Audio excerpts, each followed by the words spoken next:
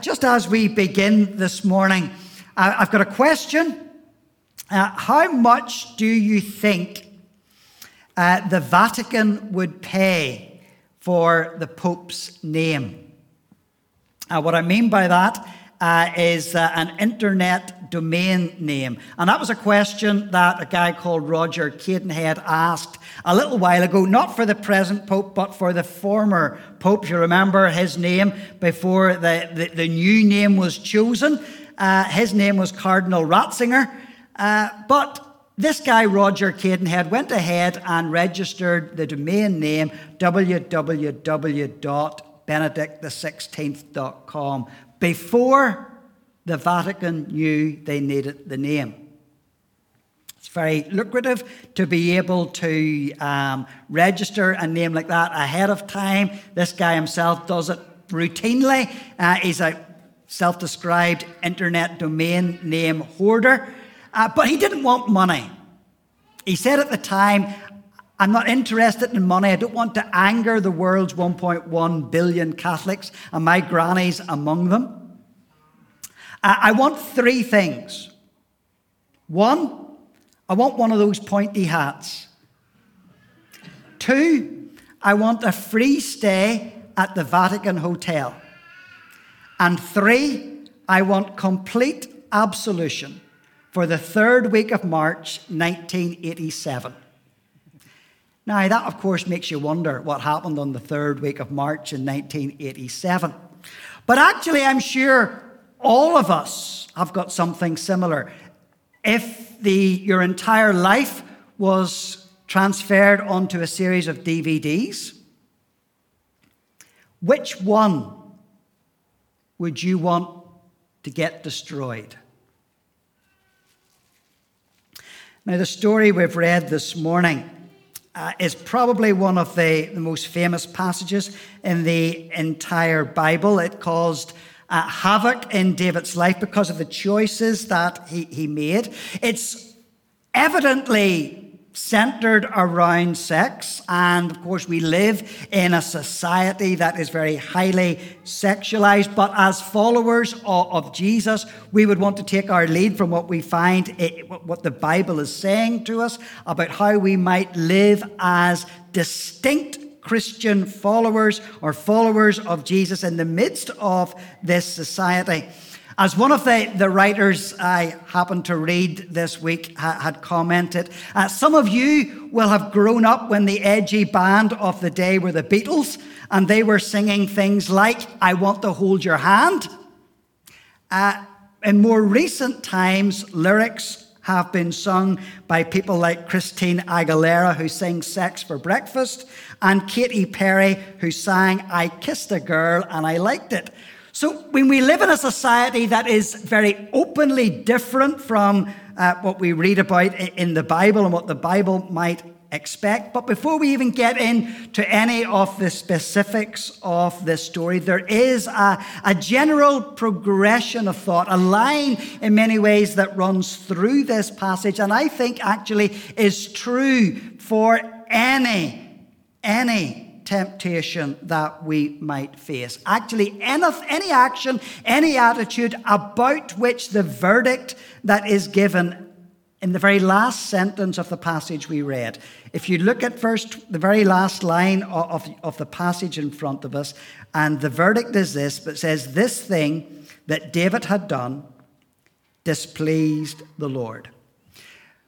So I'm thinking now about anything about which that could be said. And I think as we think about the progress of how we get to that point, it's self-evident that there is something that is going on in the mind. And certainly that is true for David as he is on the rooftop, as you encounter him at the start of this passage and he sees this woman called Bathsheba and she's taking a bath. But there is one thing in that process that is clear and it's evident, and it is something about which Dietrich Bonhoeffer wrote. And it is simply that David, in those moments, had certainly forgotten God. Actually, what Dietrich Bonhoeffer wrote in his book Temptation, he says the devil doesn't actually want to get you to hate God. All that the devil needs to do is to get you to forget God. And I think that's significant for David. Whenever we encounter David in 1 Samuel, think of that situation where David was going out to fight Goliath. And what the Bible makes very clear is where David's focus was, what David was thinking about in all of that. Because everybody else in the Israelite camp was only looking at one thing. They were looking at Goliath, and they were looking at how big Goliath was and what sort of giant man he was. And so everybody else was quaking in their boots. But David was not looking at Goliath. David was not looking at his natural fears. What the Bible draws out time and again is that David was focused on God. That's where David was looking at. But now, as we encounter David in 2 Samuel chapter 11, it is very clear that David has forgotten God. And that's highlighted right the way through this passage. And it's highlighted in the way in which I think one word in particular is used, and that's the word sent. Because it's talking about what David did, and it's giving the impression this is his actions, it's his choices, with no reference to God. For instance, in verse 1, it says David sent Joab into the battle. In verse 3, it says David sent his servant to inquire who this woman was. In verse 4, he sent out more messengers to get the woman. After hearing that she's pregnant, he then sent word to Joab to send him Uriah. And at the end of it, he sends Uriah to his death in verse 14. And at the very end of the chapter in verse 27, whilst it's disguised in the version that we're probably reading from, it does say that he sends for Bathsheba to come to be his wife in verse 27. But all that focus is on David's actions. It's David's choice. And nowhere is God mentioned, because David has forgotten God. And that, I think, is the progress, it's the seed, the development of any temptation that we face that leads to sin. And it's this process of simply forgetting God. So it's whether or how you allow your eyes to wander and to land on anything. Whether that's a computer screen, whether it's porn on a computer screen, whether it's a real human being. It could even be a car. It could be a house. It could be anything that you want. So in this sense, it is very general. But where this progress and development of temptation leads to sin is when you forget God and that this thing, whatever it is, becomes more important to you than God himself. And that's the biggest lesson, I think, that's in this passage. But as we begin to work our way through this passage, there are some other things, I think, that come out of it. And the first one is self-evidently that sin destroys stuff. I mean, that's what we experience in life. Now, the sexual ethics of the scriptures are very different from our modern society. Our modern society, I think, is pretty much of the viewpoint that the only provisos that they have for the parameters of sexual encounter is if the two people are consenting, if no one is getting hurt, then why get excited about this?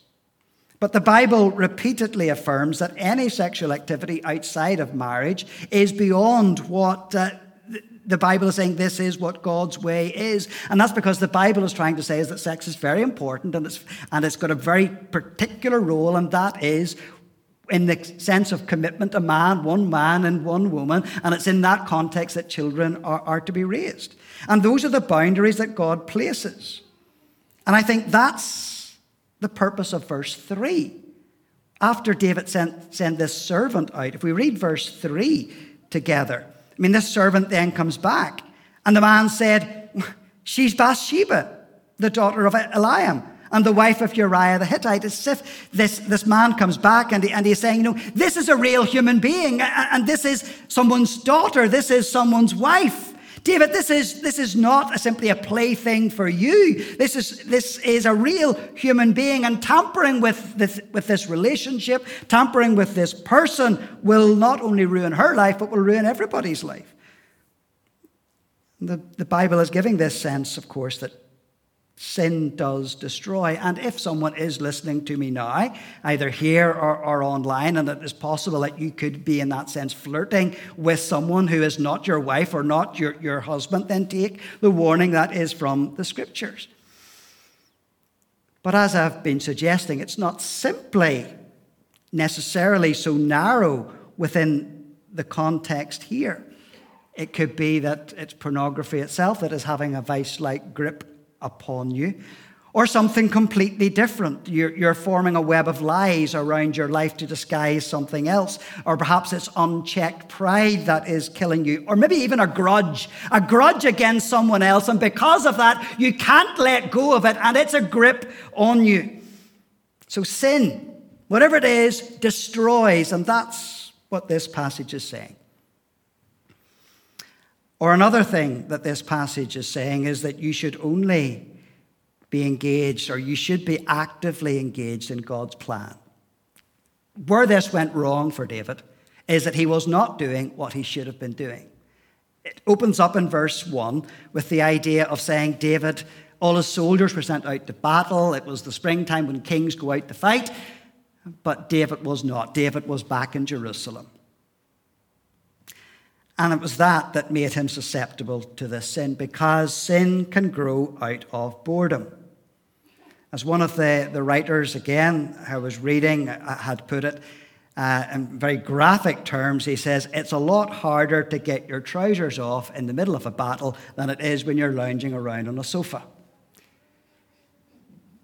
And it might be that some people may be susceptible to sexual sin because they feel there is no higher purpose to their life.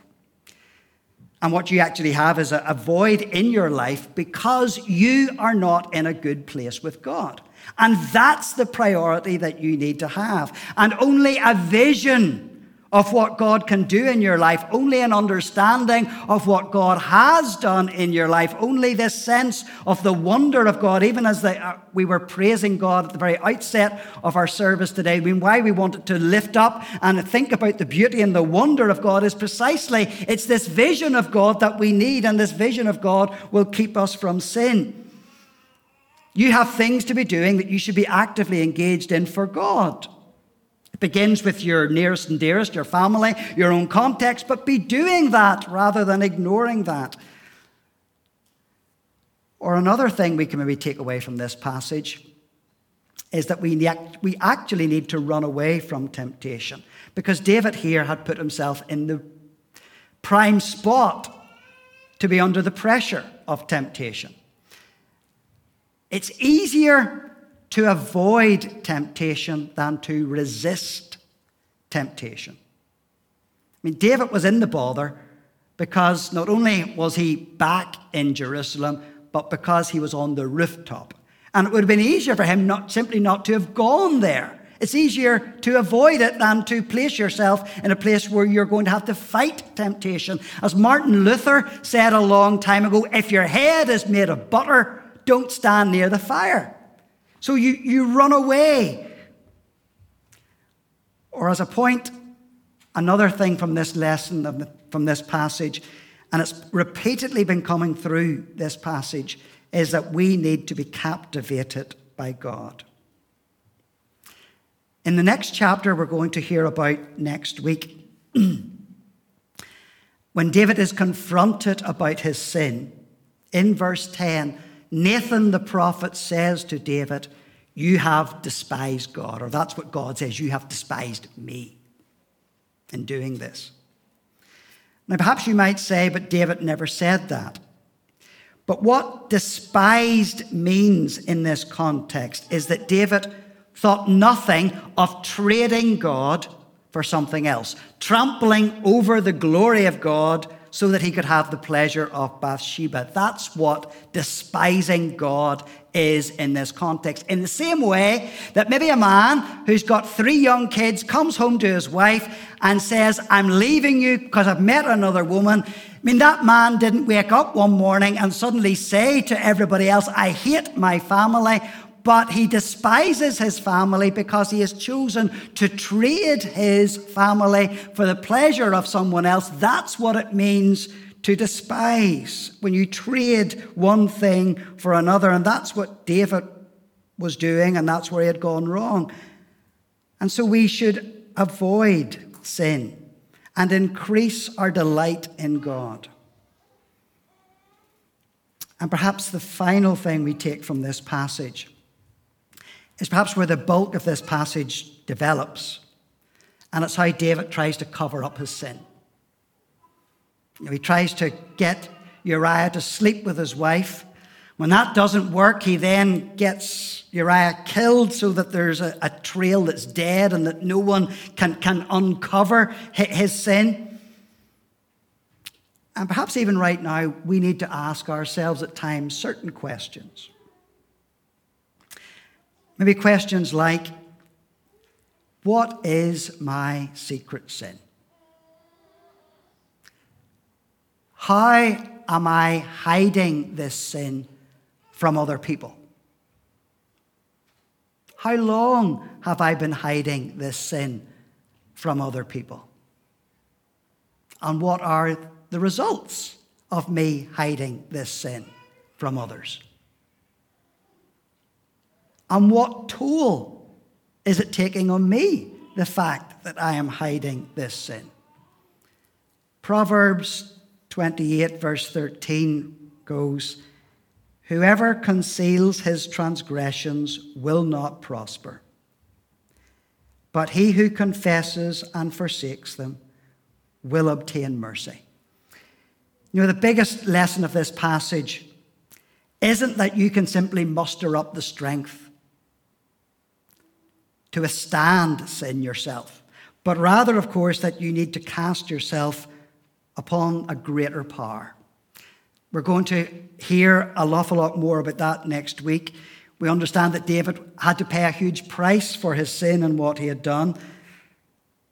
But here we remind ourselves that it's the grace of God that proves stronger. And that's what we need to cast ourselves upon, because we're not perfect and we will fail and we will fall, but we look to Jesus Christ who forgives. And central to that is repentance and confession. Rather than perhaps me praying at this point, I'm going to get you to lift your eyes to the screen behind me. And the screen is going to just remind us of the need to repent as individuals, but also reminding us why we can do it and find grace and forgiveness in what Jesus Christ has done for us.